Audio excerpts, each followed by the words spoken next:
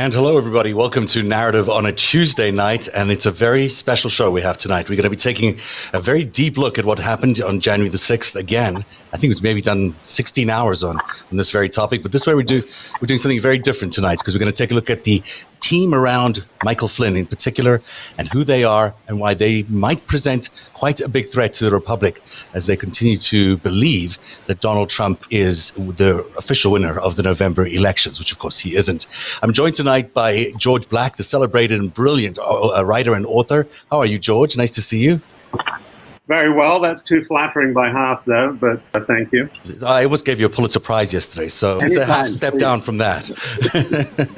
And from Sweden is Jacob Ravner, who's one of these brilliant crowdsourced people that have been doing such great work on the internet and on Twitter, identifying who the people were January the 6th who stormed the Capitol.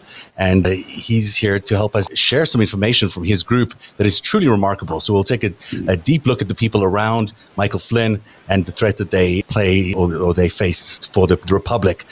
But George, I want to start with you, if you could, because your next book is about Vietnam. And when I saw your piece about Vietnam in particular, I was really interested in how you thought the two connected. And there's a real through line in your piece there about the way Vietnam connects to January the 6th. It's in The Spectator. Tell us a little bit about how you see those things connect. Well, I think the first thing to understand about this movement that we're dealing with now around Trump, Stop the Steal, Michael Flynn, QAnon, it has very deep roots. And in essence, it grew, in my view, as long traditions in American politics of paranoia, of racism, nativism, anti-immigrant feeling, the John Birch Society, McCarthyism, Father Coughlin in the 30s. But the way that I understand the Vietnam experience is that a much clearer ideology, if you want to call it that, began to grow out of Vietnam, which was that the United States had been betrayed by an enemy within. And that phrase is significant because the military swear an oath that on entering the service, they will defend the Constitution of the United States against all enemies, foreign and domestic. So I began to look at the idea that starting really in 1968, when the course of the war turned against the United States, the feeling that the press were not reporting the war as it should have been reported, and that politicians were not doing the right thing to support the military, it began to morph into a conspiracy theory, which was that the media was not just pursuing a different agenda than the military, it actually was actively hostile. And when the United States failed to win the war in Vietnam, what prevented it from doing so was this collusion between the media, the liberal media, and cowardly politicians who basically stabbed the military in the back. And I think from that starting point, which brings in, as I say, a lot of earlier stuff going back to the 30s and to the 19th century for that matter, it morphs over time into a set of conspiracy theories, the common feature of which is that the United States, the Constitution, our system of government, is under mortal attack from a coalition of external enemies, but the main problem is the domestic enemies, those who give aid and comfort to a succession of external enemies, and they change over time. In the 50s, 60s, it was the Russians, it was the Communist Party, it was the International Communist Conspiracy. It morphed from that into, more recently, successive waves of anti-immigrant feeling, particularly anti-Islamism. And a lot of the groups that have emerged during the Trump years use the language that first really arose in Vietnam. They describe the Islamist refugee flow, the flow of Muslim migrants into Europe in 2015. This is in the case of the Oath Keepers, as the Tet Offensive of Islam. The First Amendment Praetorian, which we're going to talk about tonight, also invokes the language of the Tet Offensive, 1968. As the moment when things turned against America. As far as election fraud is concerned, I think an important thing to say, and maybe this is heretical, is that the people who are, if you like, the intellectual leaders of this set of conspiracy theories, they're not stupid people. I don't believe that most of them really, truly believe that the election was stolen or that there was significant fraud. I think that election fraud, because of how it resonates with the Republican Party base and with Trump supporters, is the necessary vehicle. If you invoke that, it opens the door to allow you to do a lot of things. Right. And the things they want to do, I think what we're seeing now are, they may not believe in election fraud, but they do actually sincerely, passionately believe that America is under mortal threat. They see the future of the Republic being at stake, and they identify the main two ingredients of what makes America unique as being the First and Second Amendments. Mm-hmm. And within the First Amendment, a huge amount of that being about freedom of religion and religious expression. But the First and the Second Amendments go together. It's freedom expressed through freedom of speech and religion, supported by the Second Amendment, which gives them guns. And I think all of these groups, like First Amendment, Praetorian, fit within that larger framework to some degree. I think the connection you're making between the oath that they take and when they start their service and their ability to feel relevant and entitled to do what they're doing now in terms of the military being involved in some ways, or the former vets being involved in some ways in the insurrection and in the actions that are continued to be planned and executed, it gives them sort of permission. If they have the stop the steal, if they have a cheated election, then it gives them a permission to activate. And that is what it seems to be exactly what's happened with this First Amendment Praetorian, which is a group that is fairly new. I believe they only started in September of 2020. And Jacob, could you tell us a little bit more about who they are and why they're so significant? We started in January, actually before, because they had this declaration in Christmas Eve, the petition that you're going to talk about later. I didn't pay much attention to them, just looked at them as the really crazy former soldiers, special forces, most of them.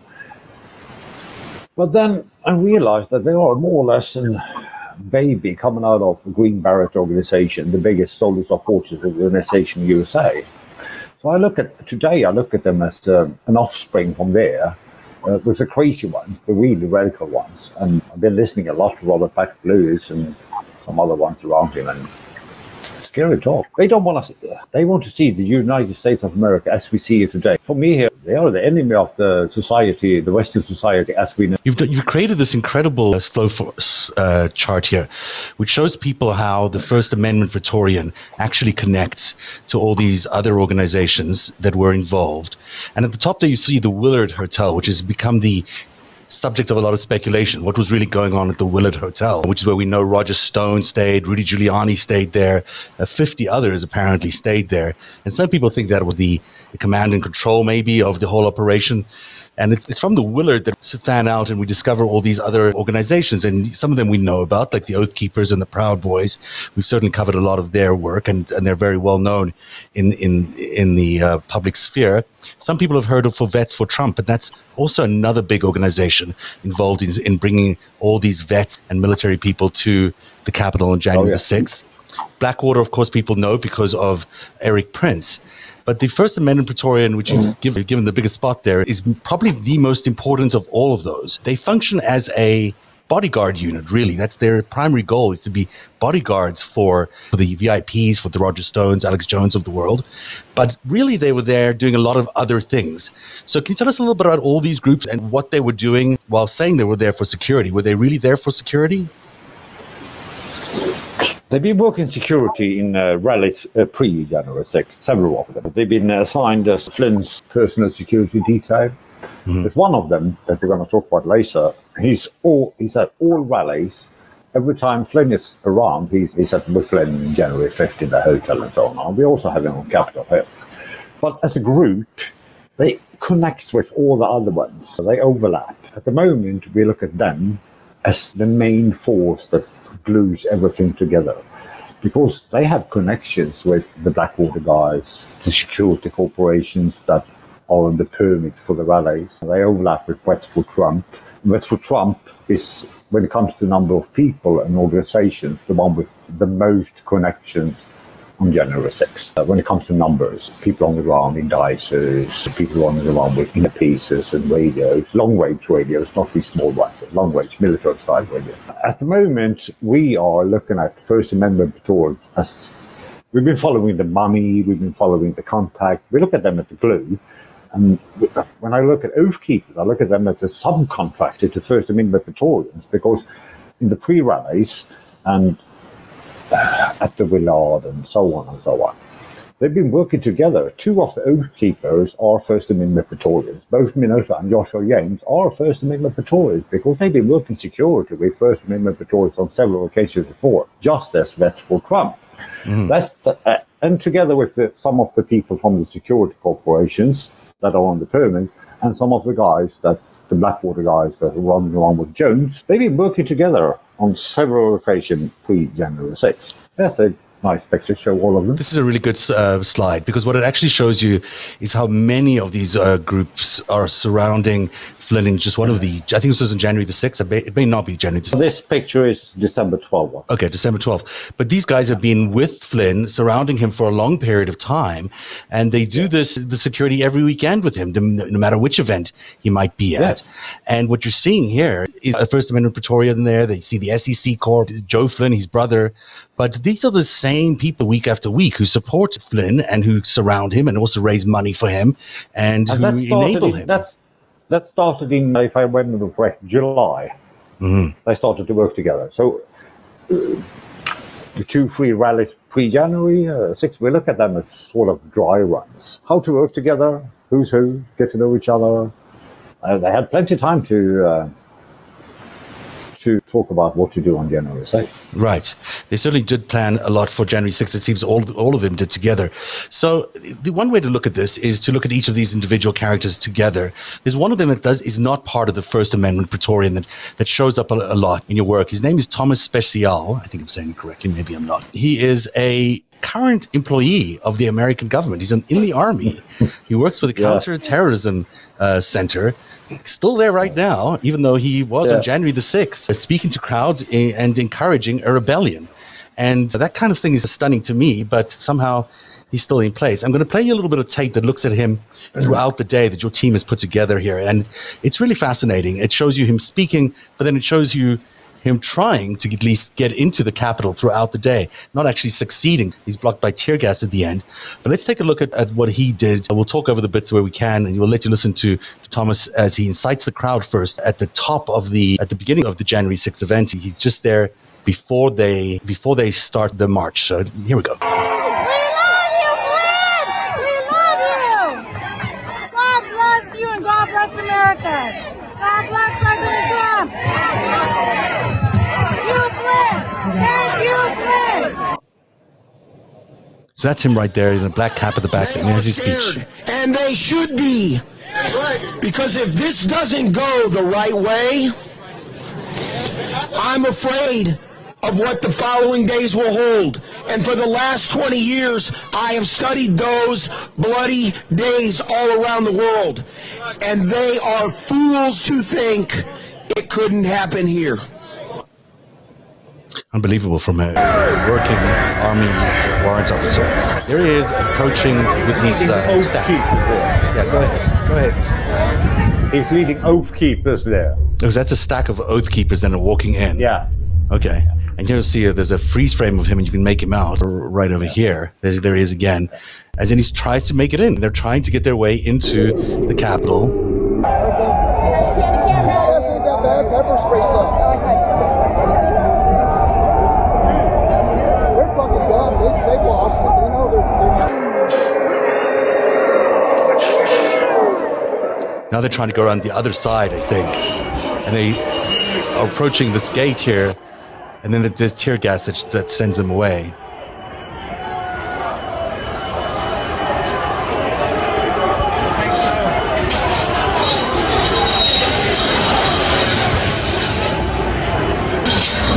And then lo and behold, Russian TV's over there. So why not give Russian TV a clip? You have to show some media you trust. Right, it's the media that we will talk to.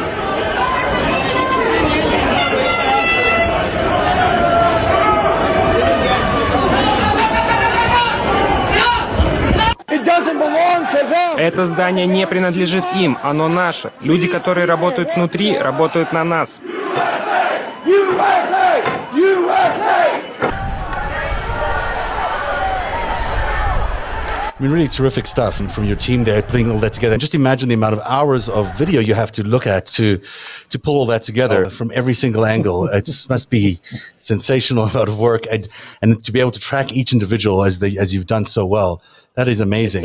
It's a team effort. I had my team. We were about 5-6 international from Europe and United States, and then a couple of not so long ago, we joined forces with other teams and started to share data and share intel, and then just boom. Now George, we're finding people every day. Yeah, it's amazing, a really incredible effort. George, it really connects to what you were saying earlier about that resentment that sort of spawned out of Vietnam. He's in the army, and listen to him talk like that. It's unbelievable. I'm less concerned by what they're saying, which is inflammatory, and if you want to say it, unbelievable. I'm more trying to focus right now. First of all, let me back up, and again, I'll be a little heretical here. I think we know a huge amount about January 6th, and I think we know a lot of things that help to illuminate what's going on, but I think looking back at January 6th is actually a mistake. To me, what's happened since January 6th is enormously more important. If you look at the military, which is what we're talking about, there's a couple of cardinal things to say about the military who are involved in this. The first is that I've talked in general about the oath to defend the Constitution against all enemies, foreign and domestic, which all soldiers take on enlistment. Within the military, there are elite units. They have a very self-conscious idea of themselves as pilots of one elite. They're the top guns. A lot of the people who came out of Vietnam with the most aggressive right-wing views of conspiracy were actually pilots. Special forces and airborne rangers, airborne units, are others. They grow up with the idea that they have special skill sets. They are the elite within the elite. They have special capacities. And to be honest with you, I think what you're doing is very important about identifying who is who and who was there on January 6th. But I also have a tendency to think that January 6th was amateur hour. I don't see it as this thing that was planned with great sophistication. I think a lot of it was a mess. I think a lot of people were way out of their depth. I think there were some very determined and people, if you want to call them leaders within this movement, who were present. And certainly Flynn is really the main character in my mind. But I think that the important thing about the military is when they don't succeed on the battlefield. And this was a failure. This was a failed insurrection. And the first thing the military does when it loses a battle is it reevaluates its tactics and strategy.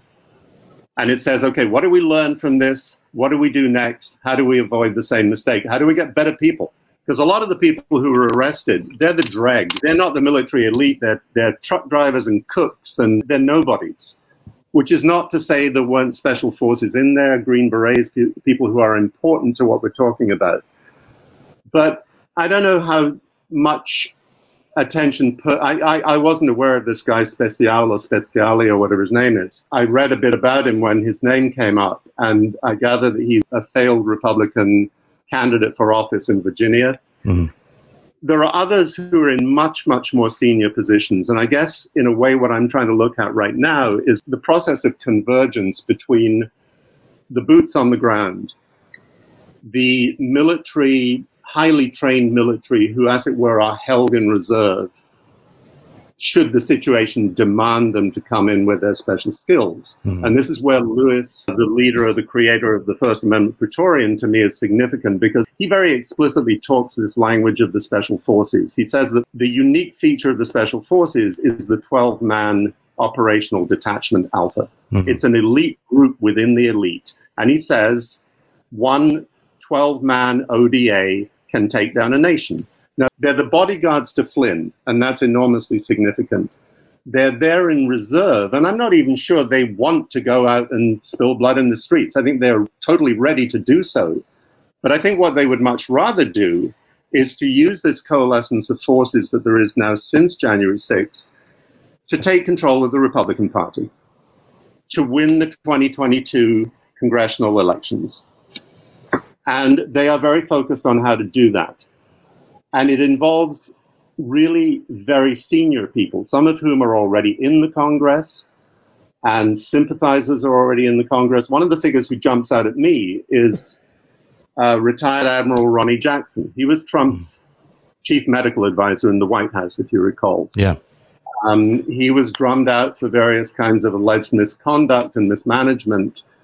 He now is the elected representative for the 13th district in Texas last November. He won on a platform which included bringing traitors to justice from the deep state. There are people who are running for the Senate in 2022. There's a man called Don Bolger, who I think is somebody who merits a huge amount of attention because of the connections he has. He was in the 82nd Airborne with Mike Flynn. And that's something sometimes I think people forget about Flynn. He's an airborne ranger by training. They were in Grenada together. He's of Flynn's generation. His first endorsement in his run for the Senate. Baldock is also in Vets for Trump organization, just as Kubrick, Trump's advisor. So it's a very powerful organization. Where Thomas is just one of the samples on the ground. Yeah. He's just a soldier. Vets for Trump, I don't know how many we have on the ground. It's 20, 30, 40, I don't know. We have more First Amendment Praetorians on the scene. We decided not to disclose a few of them because the reports to FBI has been sent in just a few days ago. We have First Amendment Praetorians within the tunnel fight. We have First Amendment Praetorians live streaming the events from at least two sides of the building. We have First Amendment Praetorians walking around with radios 360 around the building. And there's more. There is a lot more. Stay tuned. We just started to release our results a week ago.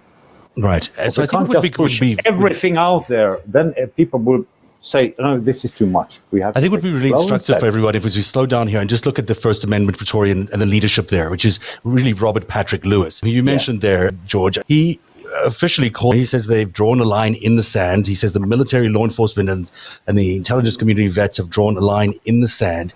He just yesterday posted on Twitter this incredible tirade about, do you really want to take back and keep the republic truly? Because the answer is relatively simple. But it will require Sunday school, turn the other cheek American Christians and patriots to turn into Old Testament, full wrath of God, destruction of their house, and salt of the earth beneath them Christians. And it won't even take that many of us, just the ones who understand and have the temerity to do what needs to be done. He is still very much in a mode of revolution. He's even gone on a podcast, which is fairly well listened to talk about this pledge that he and 5 others, or at least he and 4 others, came up with, a la 1776, to overthrow the government and the reasoning why. Here's a little short clip of what they said on that podcast. So it gives you a real sense of where their head is at. We, the people, will not waver our support for President Donald John Trump, whose position as president was overwhelmingly resecured in the national vote on November 3rd, 2020, which is now being threatened in an active coup against we the people. We the people have been and continue to be subjected to a medical police state being used to destroy business, force dystopian rules of control and policing, while using public health as a justification for silencing dissent. We therefore are establishing this line, which we will not cross. Count all legal votes and discard all illegal votes. Appoint a special prosecutor into all foreign entities related in any way to voting infrastructure. In the states of Wisconsin, Michigan, Pennsylvania, Georgia, Nevada, and Arizona, order a revote for the November 3rd, 2020 election using paper ballots and members of the military to verify voter ID, secure paper ballots, and conduct the ballot count in full view of the public. God bless the patriots and the digital army. So something that has been trimmed down. So there's a lot more of it, obviously. But you get a sense there of what these guys are about. And they're not really just about January the 6th. And they're not really just about Donald Trump either. I think they're ultimately about changing the nature of this country and changing the system of rule we have here, which is exactly what you wouldn't expect people to do. George? I think that rhetoric that's boilerplate that you're getting now at every Flynn, Sidney Powell, My Pillow guy. This is their line, and that could have been taken almost word for word from it. To go back to what I was saying, there's another aspect of what First Amendment Praetorian are arguing for, which I think has been neglected, and I think is in common with other groups who are much more keyed into the existing power structure of the Republican Party and the evangelical Christian movement. And that is one thing that Lewis called for is an alliance with patriotic, constitution-minded law enforcement officers to create resilience groups at the local level. This other group that I wrote about, which is of high-level retired officers, flag officers, generals and admirals, there was a certain amount of press attention in May when they issued a very inflammatory document, echoing again a lot of this same language, but it focused very much on the language rather than what followed, which was a document calling for a political strategy. And that strategy, as I said before, is aimed at the grassroots of the Republican Party, and it has extremely high-level support. Now, Lewis, we can debate his importance. I think he is important. I think what he signifies is important to pay attention to. But I've been looking much more at people, like I say, like Bolduc, who's running for the Senate, and even at a much higher level than that, where there is a process. Steve Bannon is huge in this process. And it's a set of alliances, a set of convergences that is bringing together essentially the established right-wing portion of the Republican Party, the ascendant insurgent membership of the Republican Party at the state and local levels, and QAnon, and Michael Flynn as the sort of symbolic figurehead. The Flag Officers for America, this group of retired generals and admirals, issued what I think is a pretty unprecedented statement. Retired military officers sound off about all sorts of things. They endorsed presidential candidates. 500 of them endorsed Biden. There's nothing unusual about that. Their rhetoric in this May publication was over the top. But they have this Citizens Action Plan for America. And it involves everything really almost literally down to the level of the dog catcher. It is about taking over local school boards, taking them out of the hands of teachers' unions and putting them into the hands of parents. It's about working closely with constitutional, quote unquote, law enforcement officers, sheriffs and others. I was talking about Don Bolduc's primary endorsements for his run for Senate. The most notable, the one he announced first, is a retired general called Jerry Boykin. Jerry Boykin, his history is in the Delta Force, the elite of special forces, special operations units.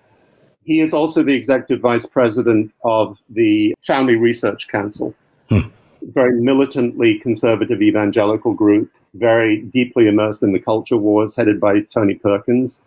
He's a member of the Council on National Policy, which is an elite group that brings together many different currents between right-wing media, fossil fuel interests, conservative evangelicals, big donors. It's a hub for a lot of right-wing activity. I think all of these groups, in their different ways, are set on the idea that the Democratic Party is the font of all evil. It is it has been taken over by the international conspiracy. Islamist, communist, whatever the hell it is today, it changes over time. The Democratic Party, the media, the deep state are all in the pockets of these anti-American forces. The Republican Party, backed with this kind of military and paramilitary muscle, is the bulwark against that. And soldiers have this special responsibility within that structure. But they're heading for 2022. The vote, the audits of the vote in Arizona, and now they want other states, is very much part of this. Voter suppression bills at the state level are very much part of this. So I'm backing off here and trying to see the big picture. I think you're absolutely right. Look, I think the risk. Yeah, it's the same network. But the thing which people are maybe is important to underline is the military has for the longest, well, since January the 6th at least, been let off the hook, if you will, in terms of its involvement in January the 6th. There's not been any focus on military members, really. Lots of them have been arrested in if they were doing something violent. But the rank and file, at least the brass, at least, of the military was not looked at. And as far as I'm aware, is not being looked at. And yet I think that these special operating forces, who are themselves quite senior, who form this First Amendment Praetorian, and there are people who are above them, all the way up to Chris Miller, pretty much, it looks to me, involved in a plot to overthrow the government. That it wasn't just the crowds that showed up and the people that showed up on January the 6th, that all the way up to the very, very top, maybe not the very top, but close to the very top, there were people involved in making sure that day would go the way it did. And that they're still there. And they're continuing to do what they did then. They'll continue to allow these events to go on. And until then, the coup really isn't over, or the coup attempt isn't over, or the insurrection isn't over. We're still in the middle of something quite significant. And maybe it'll take another election that require an audit. And maybe that's what they'll bring in the military to take over our election system. But we are still about one election away from losing this democracy. And it's partly because we're not taking a look at the military, partly because we're not taking a look at the military brass here and trying to figure out what their role and responsibilities were on January 6th. And why there's also, frankly, a failure to investigate a lot of these senior people up until now. You're talking about retired people. I'm not talking about retired people. I'm talking about people who were there that day, who were delaying the National Guard. I'm talking about people like Charles Flynn, or who had to leave the meeting, early to tell somebody something. I'm talking about Chris Miller, who's issued that memo 2 or 3 days before, saying the National Guard couldn't be properly armed, and suddenly changing the way you could give that command to bring in the National Guard. And these people were all somehow involved and at least aware. And we know from Bill Barr just yesterday in the Atlantic piece that he was not ready to go down this road. And so he quit. And the implication there is that the other people who were still there knew what was going on, had planned for it. I mean, it's not like this was a secret on January. The 6 people knew this was coming. And maybe the surprise is that they weren't prepared for it, but maybe that wasn't really a surprise. Maybe they were planning not to be prepared so they could actually allow something of this significance to go on. And so maybe that was part 1. Maybe we're still going to see part 2 and part 3. Well, I think it was part 2. I think part 1 was Michigan. Right. I think the occupation of the state capital in Michigan was the rehearsal for this. Yeah. I don't know. There is a huge amount more to know for sure. I'm not, when I said we should be looking forward, not back, I didn't mean to say for a moment that we shouldn't be digging deeper into exactly who did what, when, on, and before January 6th. And you're naming some of the people. Yes, we need to know a lot more about what actually happened. One striking thing, when you look at the network here, when we look at the people on the ground, people above them, all the way from Miller down to someone like Thomas Especial, it is striking how many of them that have background in Afghanistan within or around special forces. Right. And that goes from Mastriano in Pennsylvania to Miller. I can continue for an hour. That guy we just heard on that podcast there was a photographer in Afghanistan. He wasn't in active duty. He was embedded in Canadian forces. Yeah. Okay. Right. But still, there was a lot of these people do come out of Afghanistan, and these people are traumatized in some ways by Afghanistan. And so they're bringing back some baggage, and they're bringing back a particular slice of the American war history, which most people would consider to be fairly unsuccessful along with Vietnam. So they're bringing a set of judgment and values that might not be applicable to every other American, but they're enforcing it into the Republican Party. It's amazing that there's been no talk whatsoever about Kubitsch. He's a Trump advisor. His organization, he's the main ambassador for Vets for Trump. Right. In local news in Virginia, there's been nothing about Amanda Chase. She's a small-timer, but her personal security detail are present at the tunnel fight. Mm-hmm. And it's not one word in media. I don't get it. Yeah, no, the media's failed to cover this in a big way completely. George, do you want to finish that thought, and then we've got to take a break? Go ahead and finish what you're about to say. No, I was going to say about the military, I agree with you that the media has done a very poor job of this, and we can discuss why that is. I think they see shiny objects and they chase them, they go down rabbit holes. There was a piece yesterday, not to pick holes at NPR in particular, but there was a piece yesterday on NPR and All Things Considered about the Proud Boys from supposedly their Washington investigative correspondent, essentially suggesting that because the Proud Boys had been such a fiasco and they hadn't got anywhere, they were just doing little local politics now, going for local office in the States. And I wanted to tear my hair out because I was saying that is the point. That is exactly what they're doing, and it's very strategic. It's not because they're a bunch of losers who have to do this because they can't think of anything better to do. They're not the real thing, but they're certainly there to make a mess and let people notice their mess. We'll come back in a minute. We've got lots to talk about, including the person in this photo that everyone has been talking about. This was a Rudy Giuliani meeting that took place at the Willard Hotel right after the January the 6th event. It's really fascinating. We'll reveal who the guy in the white shirt is and what he was doing there. And he's very significant to this whole process. So that comes up in just a minute. I don't know if you're a cook. I don't know if you like to cook. I love to cook. I also had a real problem finding the perfect pan because it's really hard to find the perfect pan. I tried one of those cast iron skillets for the longest time. It didn't really do the thing for me because you got to clean it in a weird way. The whole seasoning is crazy. But that's why there is an amazing product that comes out now from Made In. Now, Made In makes the kind of cookware and kitchenware that are used by thousands of chefs around the world. And that's why I chose them for my new pan. They've got one that's made out of carbon steel, but it's easy to clean and it's great tasting and it cooks everything evenly. So if quality and craftsmanship is important to you, you should check out Made In.